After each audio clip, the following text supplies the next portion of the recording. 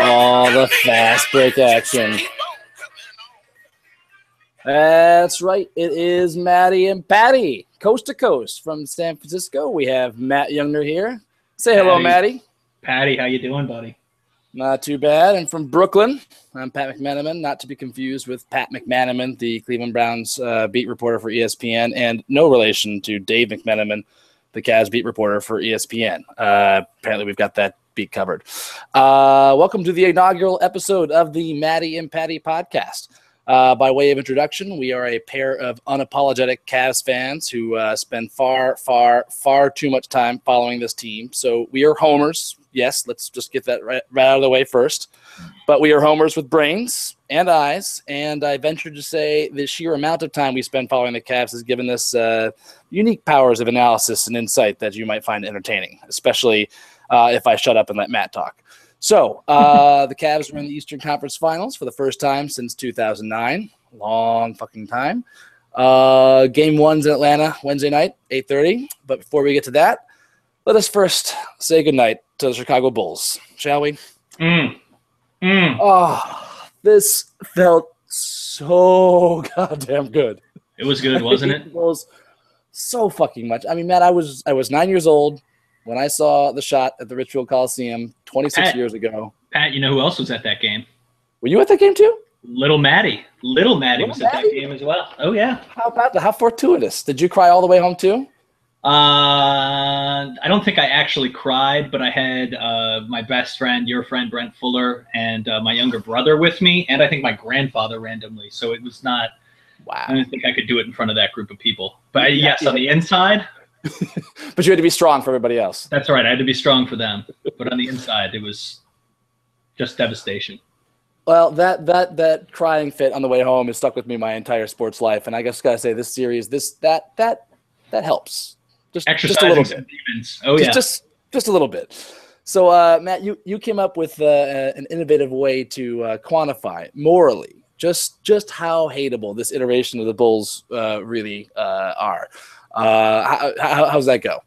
So I think I realized this actually during the regular season, and that was only cemented during the playoffs, where, as you know, familiarity breeds contempt, and you really learn something about hating a sports individual during a playoff series.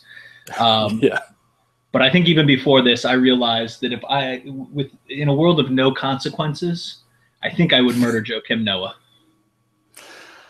I'd have to agree with that without hesitation. Again, it's all purely hypothetical. We're not saying we're not advocating anyone to go out and actually murder Joakim Noah. But no, I live in a world of consequences. Yes, exactly. That's the world we live in.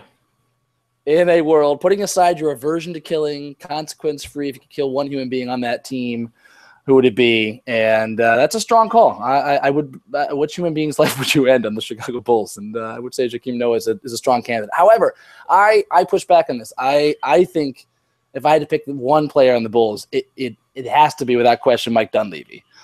Mike Dunleavy is a dirty fucking player. He's been a dirty fucking player for years. He fucking knocked out a guy's tooth, punched him in the throat, and then knocked another guy down, didn't get called for a foul at all, and then didn't get suspended on top of that. Yeah. Because, he's white and he has a haircut, and he could probably, walk on to the Hickory Hoosiers or whatever in that Gene Hackman movie. Hoosiers? Is Hoosiers the movie you're referring to? That's what I was referring to, yes. I just spoke a little too fast. But, yeah, I think he's got – but more importantly, as I pointed out to you, there's a disadvantage to killing Noah in this series. Because you kind of need him on that court. That would have helped the Bulls entirely. The Dunleavy's actually a net positive for them. We need Noah on that court to fuck again, up, Pat. So. This is a repercussion and consequence-free environment that I'm talking about committing this murder in. That's free of the consequences of the law and of basketball. And the basketball court. All right. Correct. All right. It's a tough call for me. But to be clear, this is this is not a forced choice in the sense of. You get to pick. It's not just it's not just based upon them. We're not killing Derrick Rose or Jimmy Butler here. We fucking love them. They're great. I mean, I hate them because they beat us, but a couple of times. But they're awesome players, and I want them to do well. However, Pat, when you're thinking about murdering Mike Dunleavy Jr., what I'd like you to remember is the image of Joakim Noah doing that weird hunched over, smacking himself on the chest with a closed fist thing, like when the other team commits a turnover. I'd like you to picture his eyes closed, looking up at the sky, bellowing. I'd like you to picture him being chased out of a town into the mountains by the townspeople with pitchforks and lighted torches. God, I'll kill him. I'll kill him. Okay. Yeah. I can't take it. Yes. No. He's just so. Oh my God. Or picture him picture him screaming into Mozgov's ear after his one dunk of the whole goddamn series. Yeah. God. However, I do point out to you for Dunleavy complaining about the kick incident. That was truly objectionable. He went out of his way to bring up Kelly Olnick and Kevin Love, saying, when you get tangled up like that, it's no holds barred. You got to break yourself free however you can, by grabbing a guy's arm with two hands and pulling out of its socket. Just and on top of that, picture TT going up for the basket in the air, Mike Dunleavy seeing him in the air and just backing slowly into him intentionally, knowing exactly what he's doing, intentionally undercutting him. So he hurt his shoulder, and we'd be lucky to get hurt even more. No, Dunleavy. I didn't think that. I don't. Listen. He's probably in second place for me. That's not all right. Anything great for the Dunleavy family. I say that play did not get enough attention to me. I think at the time.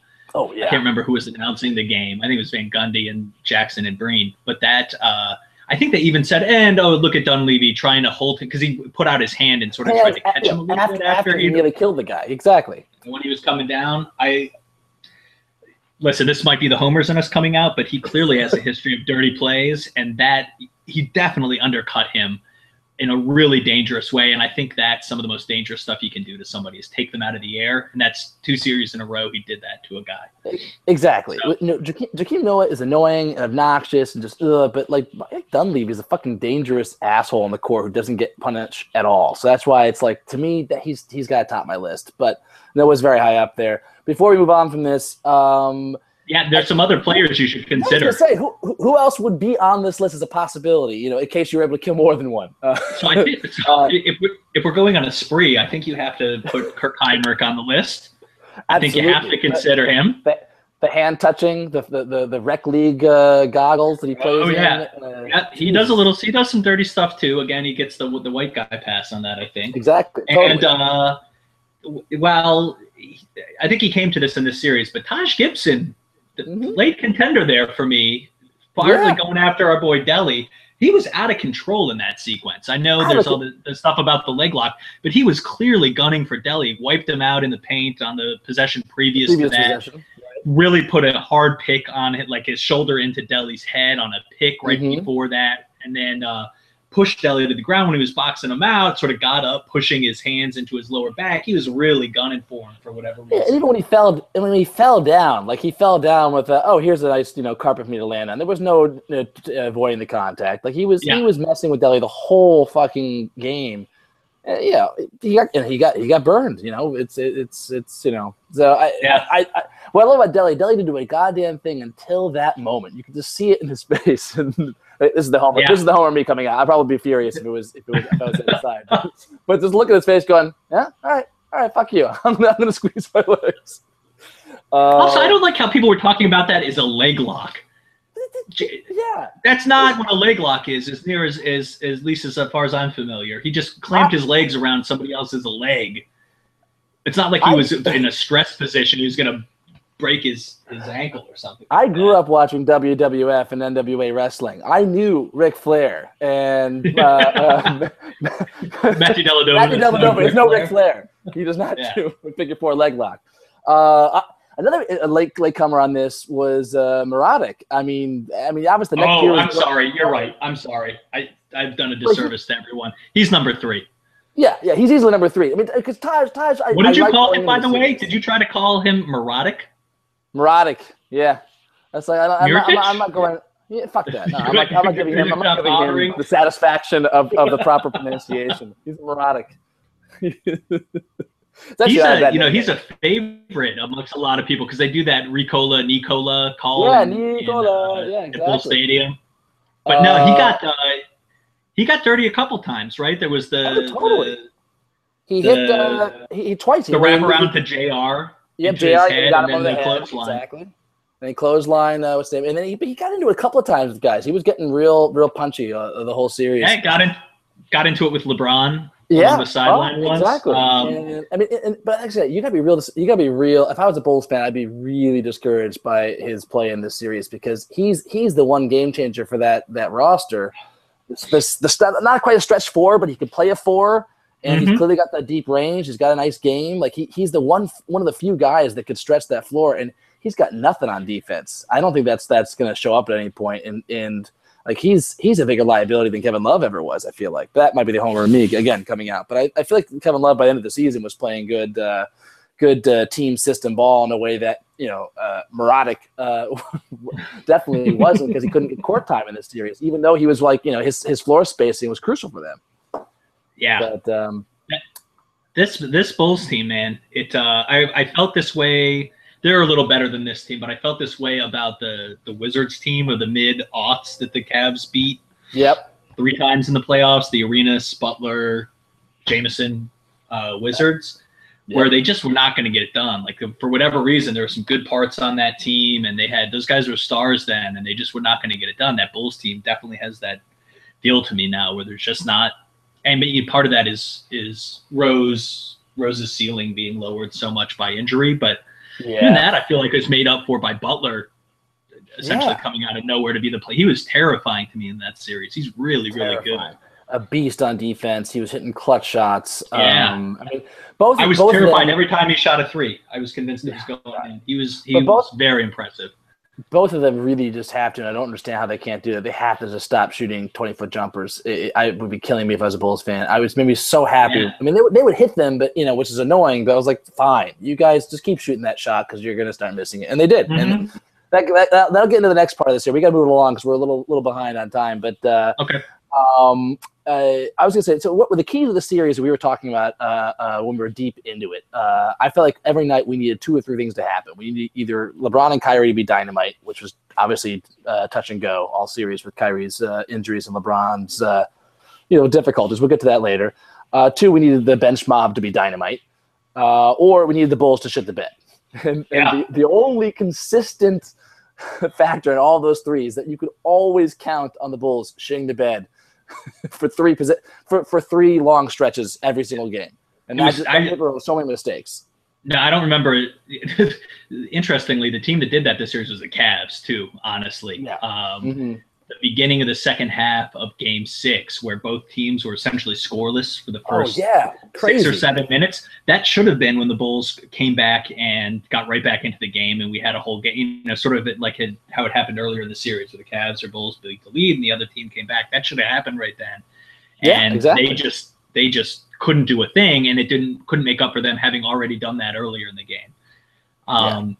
They were. I guess Thibodeau's gone. That's what everybody says, and they're going to have to bring in somebody that can do something with that offense. I think that's the most important thing. They have the pieces there to not have that happen. Yeah, exactly. And that it did so consistently was a great thing for us Cavs fans. But it spoiled the defensive effort because they couldn't execute. I mean, it totally saved us. It was one. I'm still kind of surprised we won the series, to be honest with you, because before Game 3, I told you I'd be really discouraged if we lost. We did lose that game, and I was. It got so bad. My 4-year-old Arthur, who was wearing his Kyrie Irving jersey in the first half, but he refused to sleep in it overnight. So when he woke up the next day and asked me, why the Cavs lost, it took every ounce of decency not to shout at him, because you took your jersey off, you son of a bitch. It's your fault we lost. I was very proud of myself that I held back and didn't say that, but still. That's like the old, the deep thoughts by Jack Handy, where it's like, why is God crying? Why it was raining? And I said, because it's God crying. He said, why is God crying? I said, probably because of something you did. Exactly.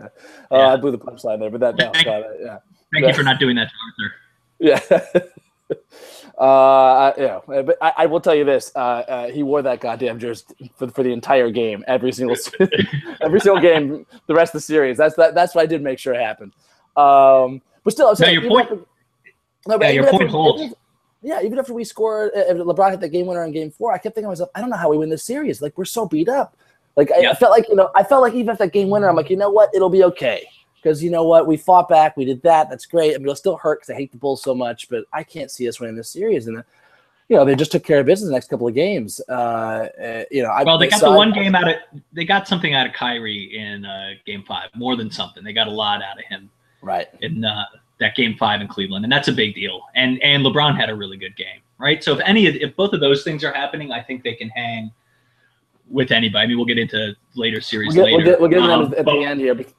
But with one or both of those things is going wrong, as it was for large portions of this series, then you're absolutely right. You need a team that's going to shit the bed, and the Bulls obliged. The Bulls obliged big time. We'll talk about the Hawks and what likelihood we can get. I think either the playoff Hawks or the regular season Hawks, but that'll be a big factor for this as well. But before we get to that, there's so many amazing storylines in this Cavs team. We have to go through them one by one here. And without further ado, I want to just start off with this guy. Just in the middle. Oh, my God.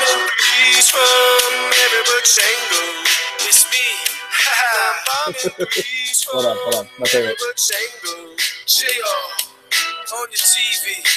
Relevant.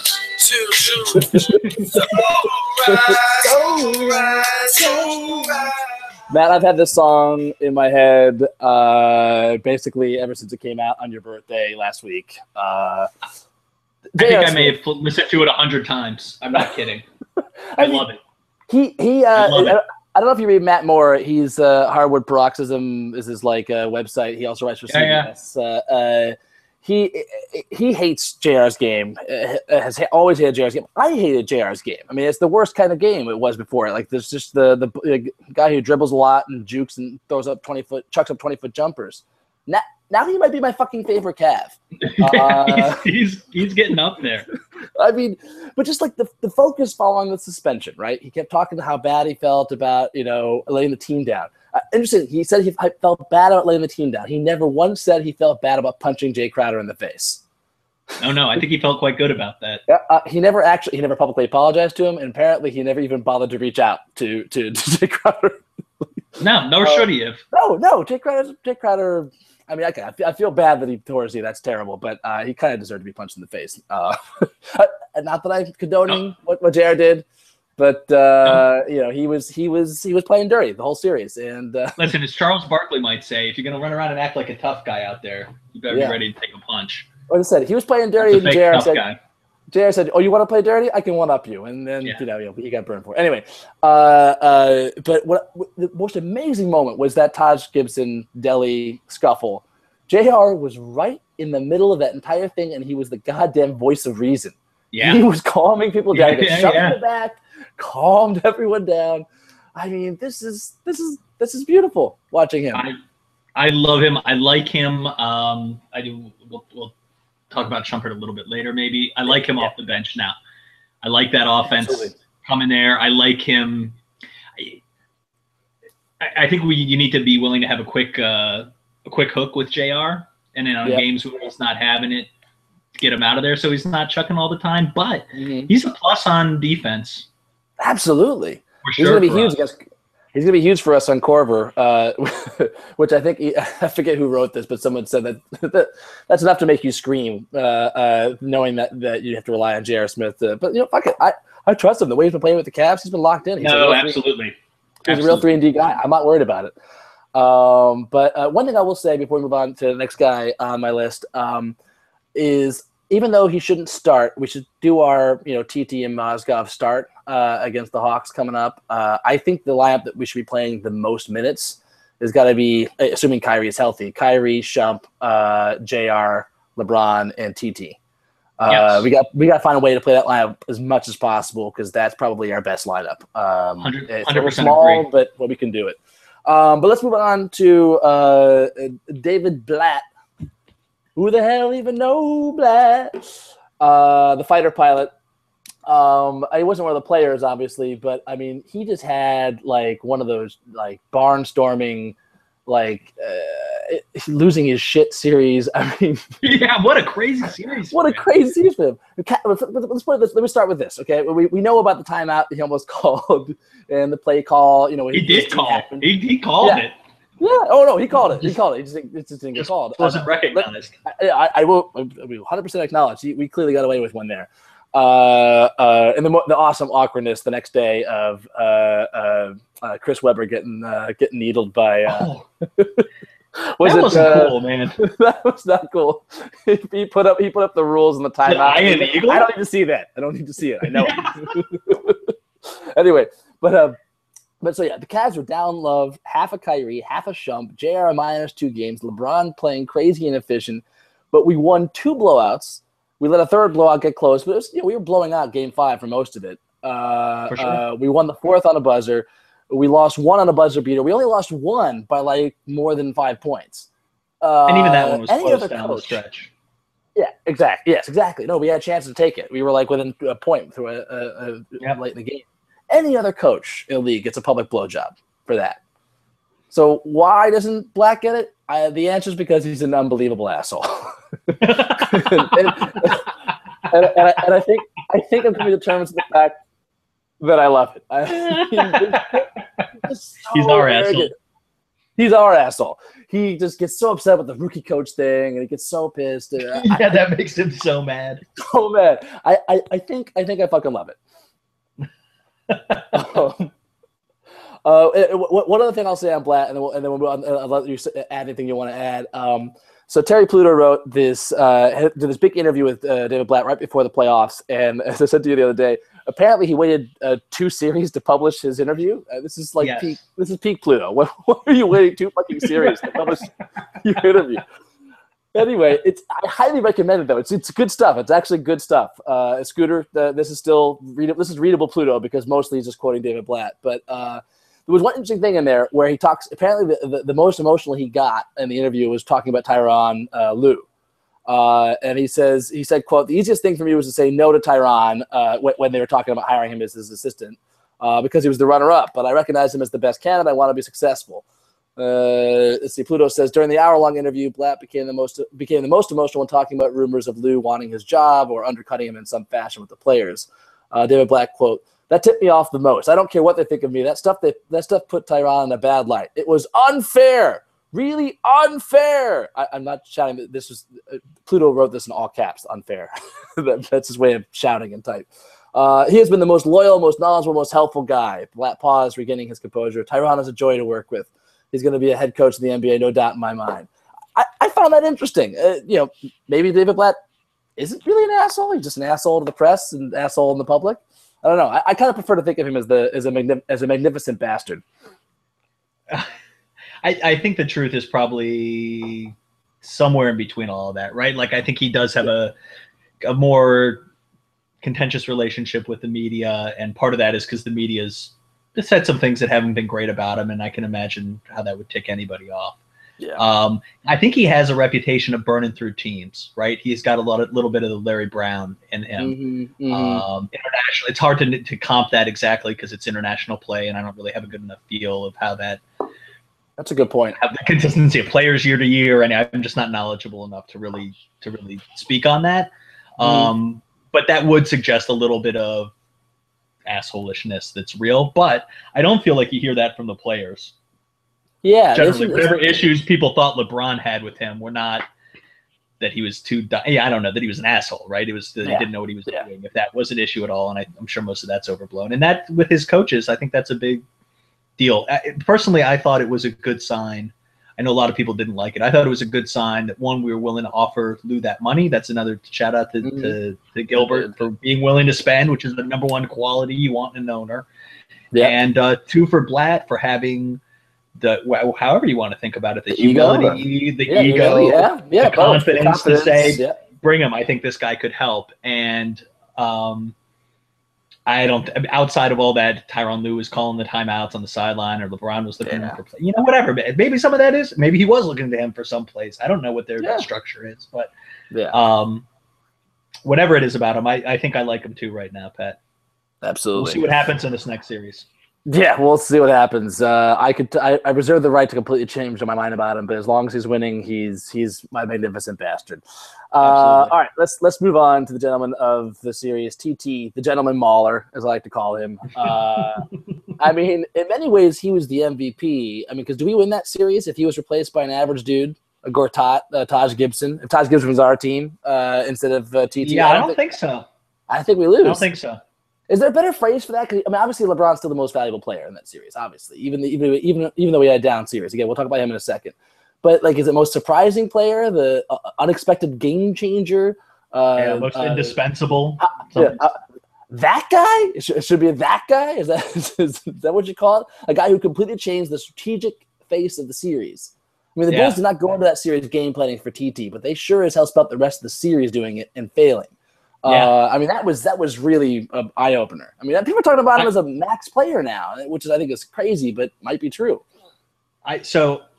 I think I wrote an email. I know that I wrote an email when things were at their darkest this season, shortly in the West Coast trip while LeBron was hurt. They lost a couple games that I was at out here to Golden State and Sacramento. And I said, there's no way TT should get the max. I think we should offer him like $5 to $6 million a year. And if somebody else wants to pay him more than that, too bad. I think I was wrong. He was better than that. The boards for sure. The work he's doing on lobs around the rim, just making himself big on pick and rolls, I think has been very impressive. And most impressive to me in that series was his D on the switch on Rose. Yes, I think he might have been the second best defender on Rose in that series. Honestly, unbelievable. Shumpert, very impressive. It takes me. We'll get to something, but it takes me back to like if you remember that game against the Raptors early in the season, we were still not playing well. And we finally were getting close into a game, and like, what's the point guard on the Raptors? I'm blanking on him. Kyle Lowry. Lowry was burning us all game, and at the very end, he's got a chance to win the game. We're up by 1, and TT switches on him and just stays with him and forces up this embarrassing shot. I was like, whoa, he can do that? Like, that is something that is a unique talent for a guy of his size. That, I mean, I don't think there's more than 4 or 5 guys his size that can do that in the league, period. I think that 5 might even be high. 5 might even be high. It's a very unique skill set. Yeah, it's just incredible. And also the big reason why at several points during the year they played that 1 big LeBron and 3 wings, or 2 wings and Kyrie, however you want to think about it, is because TT could do that. And Kevin Love or Mozgov or whoever could not switch on pick and rolls and contain their guy. Yeah. It is a really valuable skill set, and I was very, very impressed with him. With that, I mean, I'm not buying any of the give TT a max contract and let Love walk. TT can replace Love. That's ridiculous. No. We need Love. But funny thing is, like when Love went down, if we didn't have TT, I would not have any sense of hope at all in the rest of the series, and that's a huge credit to TT. And speaking of TT, before we move on to more concrete things, I mean, he's also just awesome. I mean, he's a lot of fun. See ball, get ball. And somebody asked about analytics. He's like, I don't know. I just rebound. He's fantastic. He's always fiercely loyal to the coaches. I mean, he fucking switched his shooting hand. I mean, the stories on him. TT says that he and Kevin Love are the handsomest guys in the team, and apparently he got real jealous when Kevin Love got on the cover of GQ. And this is a great Dave McMenamin article. You should look it up if you guys haven't read it. Dave McMenamin writing about it's a feature piece on Tristan Thompson, and apparently he asked him about it, and Tristan said, "No, I wasn't jealous. Me and Love have our own little thing. We say we're the 2 handsomest guys. Kevin Love says he's the most handsome for Rolling Stone. I'm for Source Magazine." Which I don't know about because I'm white, but you introduced me to this Players' Wives website. Oh my God, yeah. Let me talk about this for a second. I highly recommend. I think it's Athletes' Wives actually. Athletes' Wives. Yes. You can go lose. That's a nice wormhole to fall into. A lot of fun. They have a good sense of humor too. As a point of reference, I will point out Joakim Noah made it on there with just some woman in a bikini he was making out with on the beach, and they just referenced how ugly he was consistently throughout the beach. So they're a friend of the podcast already. But You should check out TT's girlfriend. It's interesting. She has dated the rapper Tyga previously, as well as former Cav great Baron Davis, which is probably problematic in its own way. I think she is a professional, like an Instagram model, because I think that's a thing now. Models clothing. How would TT feel about being like having, I guess is the phrase, sloppy seconds, right? Baron Davis's seconds. Yeah, I don't think that's a thing. This is a world in which Kim Kardashian is doing pretty well. That's true. That's true. I don't think that's a thing anymore for some reason. Yeah. That's for old guys like us, Pat. Yeah, I guess so. Well, anyway, these kids are much more sophisticated than we were. Also, a pretty, I guess, sexist thing to say, like, yeah, whatever. But let's not be a downer on that. Yeah. Speaking of dudes and girlfriends, let's skip ahead to Mozgov for a second. And staying in that vein, I saw this Deadspin article the other day that apparently he walked up to a dude who was with his girlfriend out in the streets of Cleveland and said, "Take a picture of me with your girlfriend." And so he did. And posted it. Yeah, look this up. Like I just he is so good. I love the idea of this 7-foot Russian monster, Mozgov, walking the streets of Cleveland at night, looking for hot girls and ordering their boyfriends to take a picture with their girlfriends. Your girlfriend looks good. Take a picture. Me, Mozgov. If he dies, he dies. I love Mozgov. I mean, he's got his limits. Obviously, he's going to be kind of limited if he has to chase guys out in the perimeter a little much. But if he can sag back towards the paint, he's so awesome. And obviously, the fucking high-flying dunks. Even when he misses, he's so uncoordinated. He's not Ryan Hall, he's uncoordinated. Obviously not. He can catch the ball, but he still has those moments of like, oh yeah, my arms are too long.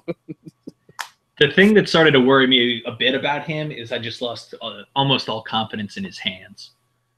Yes. During that series, he was losing the ball a lot. And in opportunities where almost every time he should be dunking the ball, he's having it taken away by guards a lot under the basket.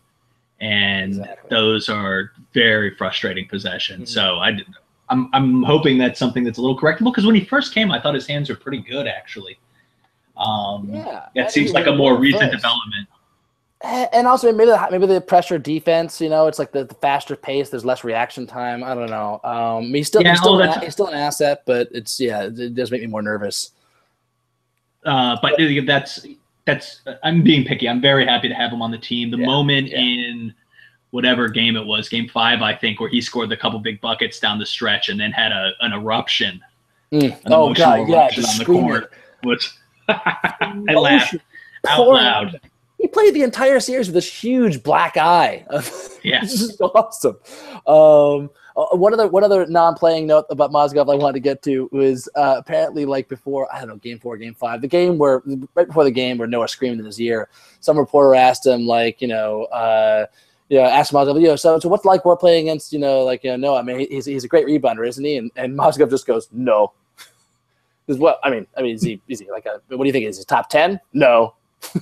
That's all he said. just no. I'm not going to give him any compliments whatsoever. And the last little nugget was from the Terry Pluto interview. Blatt was interviewing. Blatt was talking about Timofey and his theory on working with Timofey, because he obviously worked with Timo with Team Russia, saying you don't yell at Timofey. He responds to clear directives. When he gets upset, just let him calm down.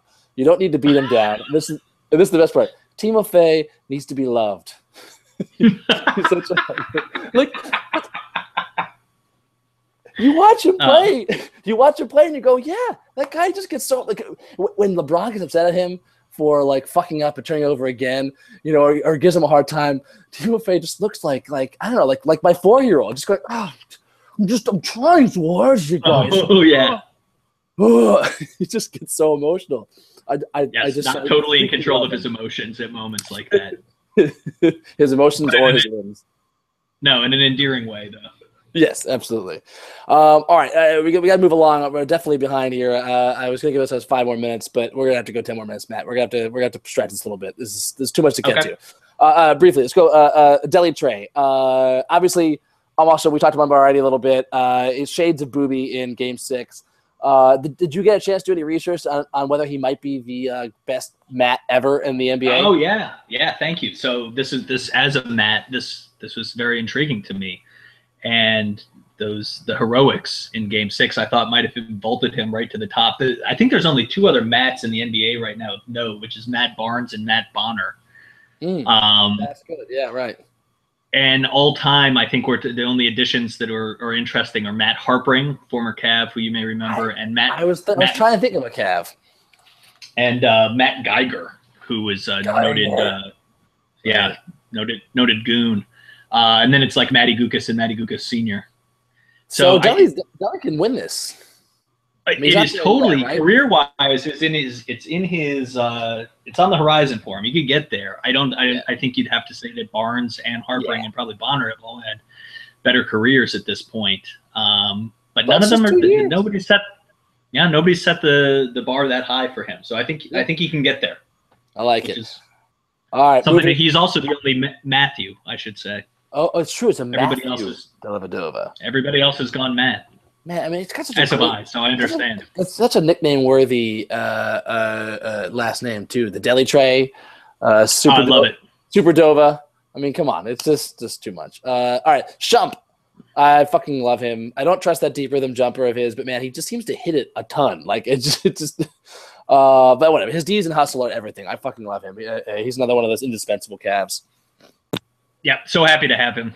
So happy to have him, and hope we throw whatever money we need to, honestly, at him. Absolutely. After the season, I think we will, because that's sort of the position we're in. But I think he is in the process of earning that. Yep, absolutely. Cardell Jones, not a Cav, but just. Oh wait, hold on 1 second, Pat.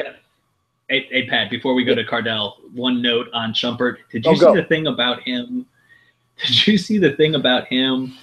Thinking about, I don't know if he brought up a lawsuit in specifics, but at least contemplating a lawsuit against the show Empire because he thinks they stole his life for a characters. What? I haven't watched Empire, but apparently there's a character on the show whose only similarity to Shumpert that I can tell is that he's black and that he has a high top. And his girlfriend, the character's girlfriend on the show, is a singer. And Iman Shumpert dates a singer. In the article I read, he was just like, yeah, I mean, it's obvious. I got a high top. He's got a high top. My girl's a singer. His girl's a singer. I mean, I'm not getting paid anything for this. Can you believe it? He was outraged. God. I love him so much. That's so ridiculous. And I think he's dead serious. I think he's like, I think you feel like you watch the show every week and just got angrier and angrier. I don't watch the show enough or know enough about Shump to say, but that sounds frivolous. We'll have to keep an eye on that. He also had he tweeted a beef with Chris Hayes, who's one of the Cleveland Plain Dealer beat reporters. He just threw some shade at him in a tweet randomly. And I have no idea what it's about. Like, there's no context, no one knows, and Chris Hayes isn't talking about it. It was really strange. I saw that over the weekend. So a couple developing Shumpert situations. And also, before I forget, everyone, I was telling Matt this the other day. The So Right song, the anthem of the playoffs for J.R. Smith, is actually a remix from an original song written when he was still with the Knicks. So Google that. It's actually awesome as well and hilarious if you can't get enough of that tune. All right, so Cardell Jones. Briefly, nonstop trolling Noah all series. Just amazing. I don't think we need to give the context. I mean, whatever. Quickly, he was in Game 2 being honored, and Noah whispered some shade about him not playing against the SEC, which is retarded on many levels because we worked Alabama. And he just trolled him all series throughout the game, just tweeting during the series. I know Joakim Noah ain't here to get dunked on. I know Joakim Noah ain't here to play dodgeball. I love him. It was awesome. What a wonderful use of Twitter. Absolutely. Especially, there's a great piece in Grantland about how he sort of rejuvenated his Twitter profile. I think who put that out there? Was that Scooter? Who was that? No, it wasn't Scooter. Was it? Yes, I believe it was. Was Scooter? All right.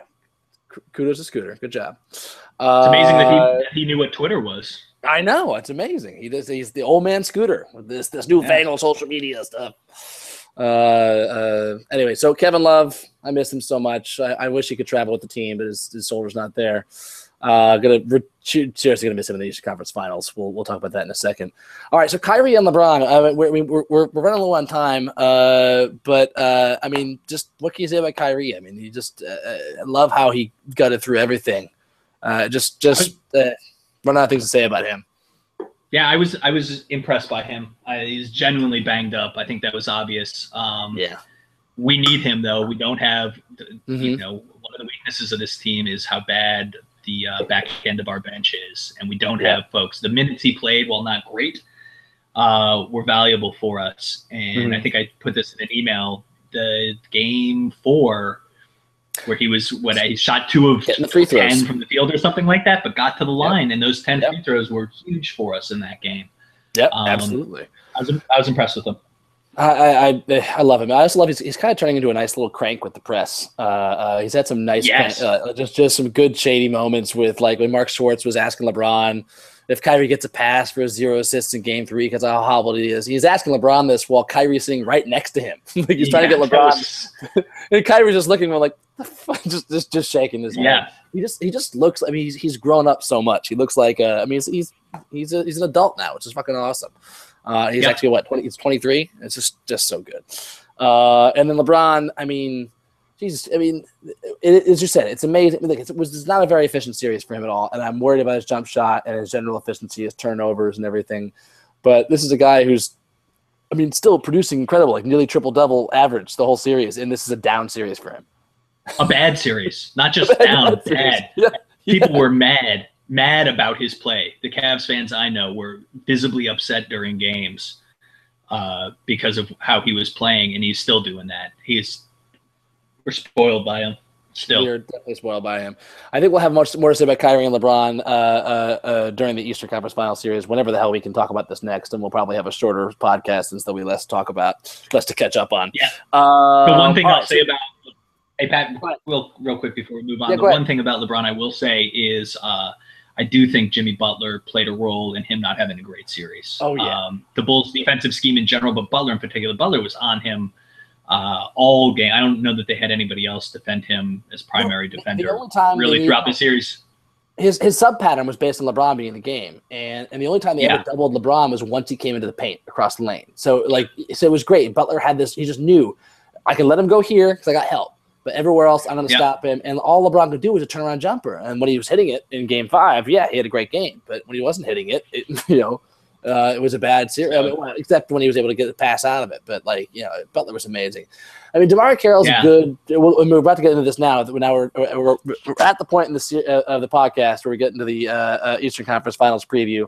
I'll probably have to give people like the minute number where this starts if they want to listen to this first on their drive into work so they don't miss it. I mean, DeMar Carroll is also long, lengthy, got some size, can play a little bit of a Jimmy Butler role. I don't think he's got anywhere near the moxie, the strength to play LeBron as well as Butler did. But it's not going to be a cakewalk. I mean, DeMar is a solid defender. No, I agree with you. And LeBron's play was strong word, but of concern. For sure, on its own level, but I do think Jimmy Butler gets a lot of credit for that. Butler is a really, really, really impressive player.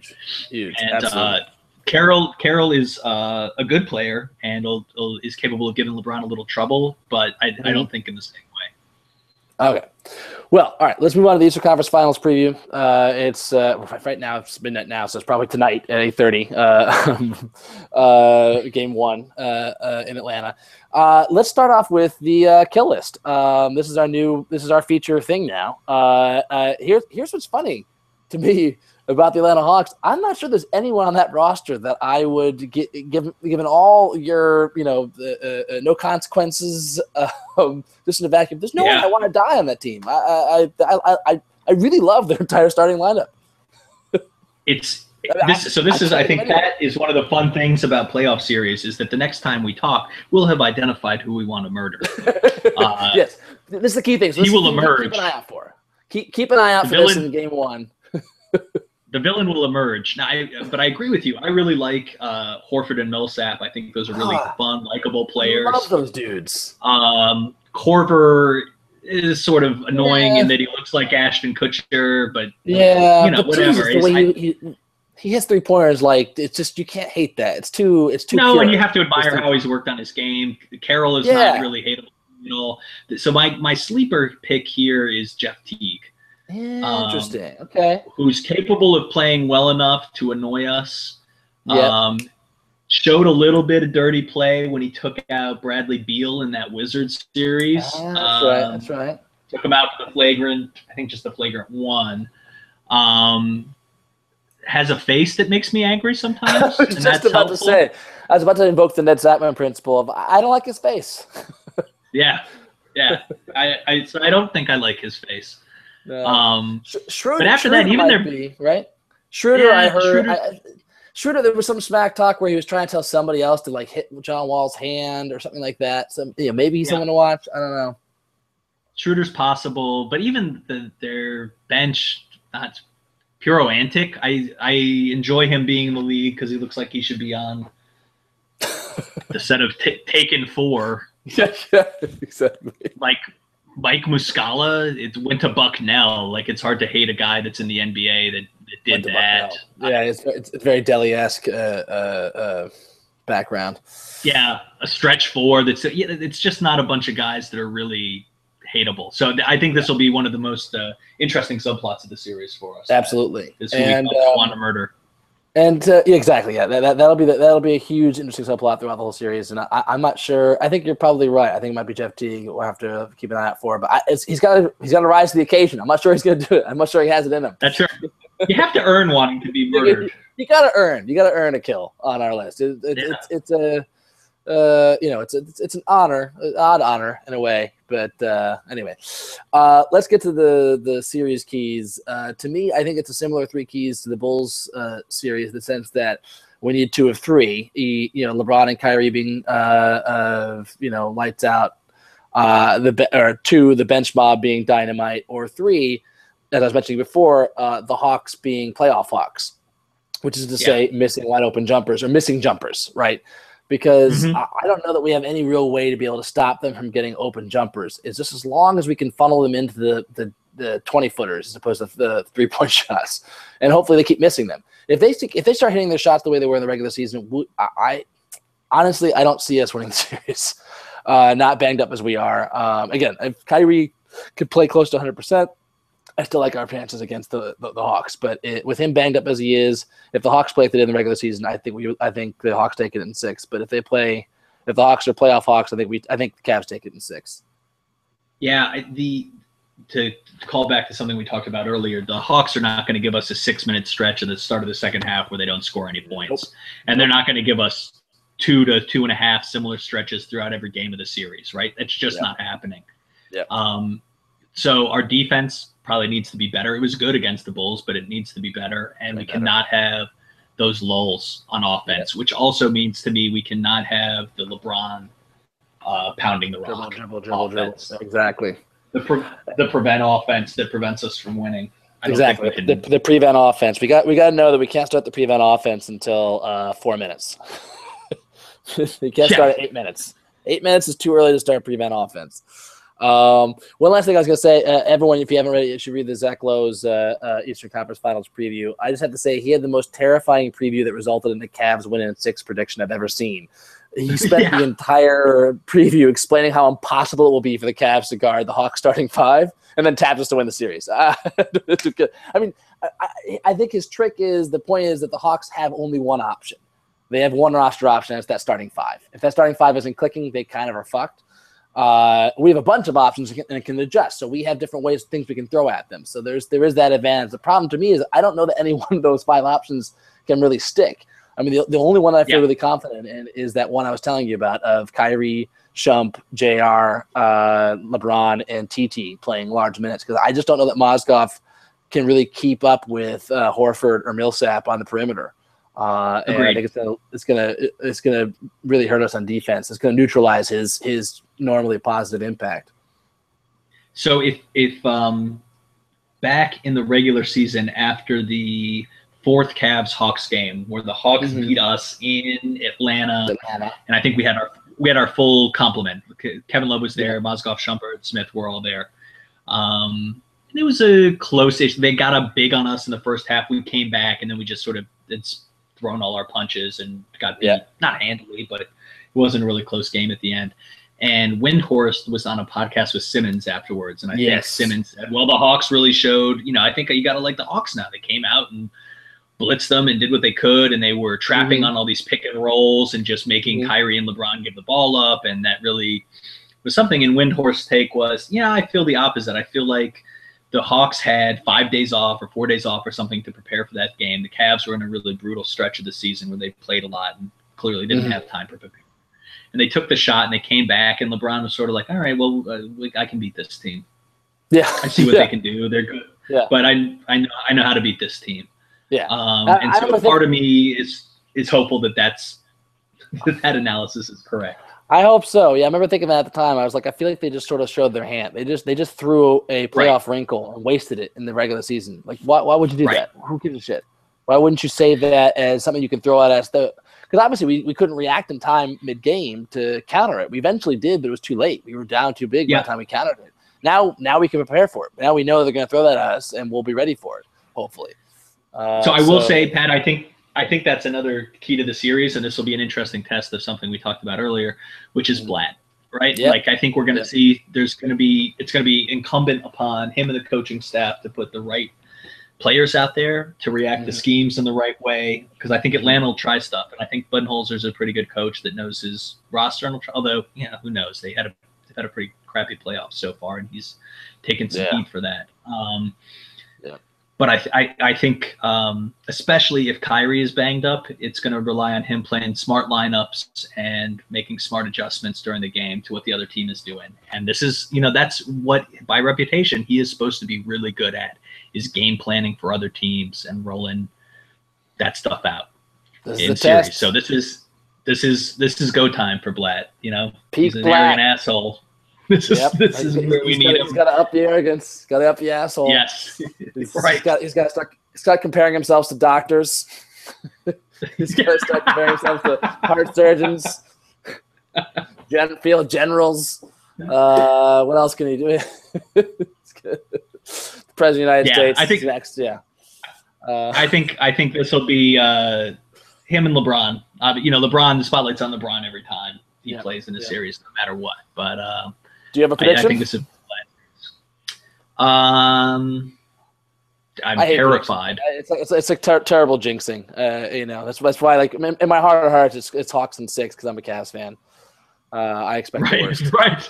Right.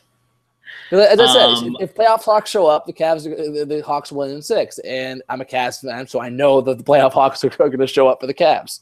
I'm sorry, the regular season Hawks are going to show up for the Cavs and shoot us out of the gym. I think I am going to go. I think I'm still going to go Cavs in 6. Okay. I think that's a real possible outcome. I say that not with a ton of confidence. I could see anything from Hawks in 5. I don't think I could see, but Hawks in 6, Hawks in 7, Cavs in 6, Cavs in 7 is possible. I don't think the Hawks home court advantage is that spectacular. No, and that's the bit. That's a fun thing I forgot to mention before we wrap this up. Is I kind of like being on the road sometimes. I just love the no pressure situation of the first 2 games. All you gotta do is steal one. Just hang in there. It's so much more enjoyable and less torturous to watch, as you and I have learned. We'll talk more about this later in the series. But as my wife asked me earlier during Game 4, watching me torture myself, going, "But are you enjoying this?" As you pointed out, it's a fucking complicated question. Okay. So how much time do you have? All right. Yeah. Let's enjoy games 1 and 2. All we gotta do is steal 1, and Maddie. We'll figure out when we can talk next. Hopefully this weekend, maybe after game 2, or we can do a short spot podcast after game 1, maybe if we're up for it. But we'll see. We'll play it by ear. That sounds fabulous. Let's see, Matt. So we came in. We were aiming for 30 minutes, and we came in at a slender 55. So classic. So, But, I don't know how long Ned's commute is, but if he's got 30 minutes on the way out, 30 minutes on the way back, he's perfectly ready and primed for the game. So he should be in good shape. We'll see how long it is. I think we've done our job here. Yes, I think we have. So that does it for the inaugural Maddie and Patty podcast. We'll be back at some point in this series whenever we find the time. Until next time, this is Maddie and Patty saying friendship. No, I did a short version, Pat. We screwed that up. Go Cavs. Whatever. Go Cavs.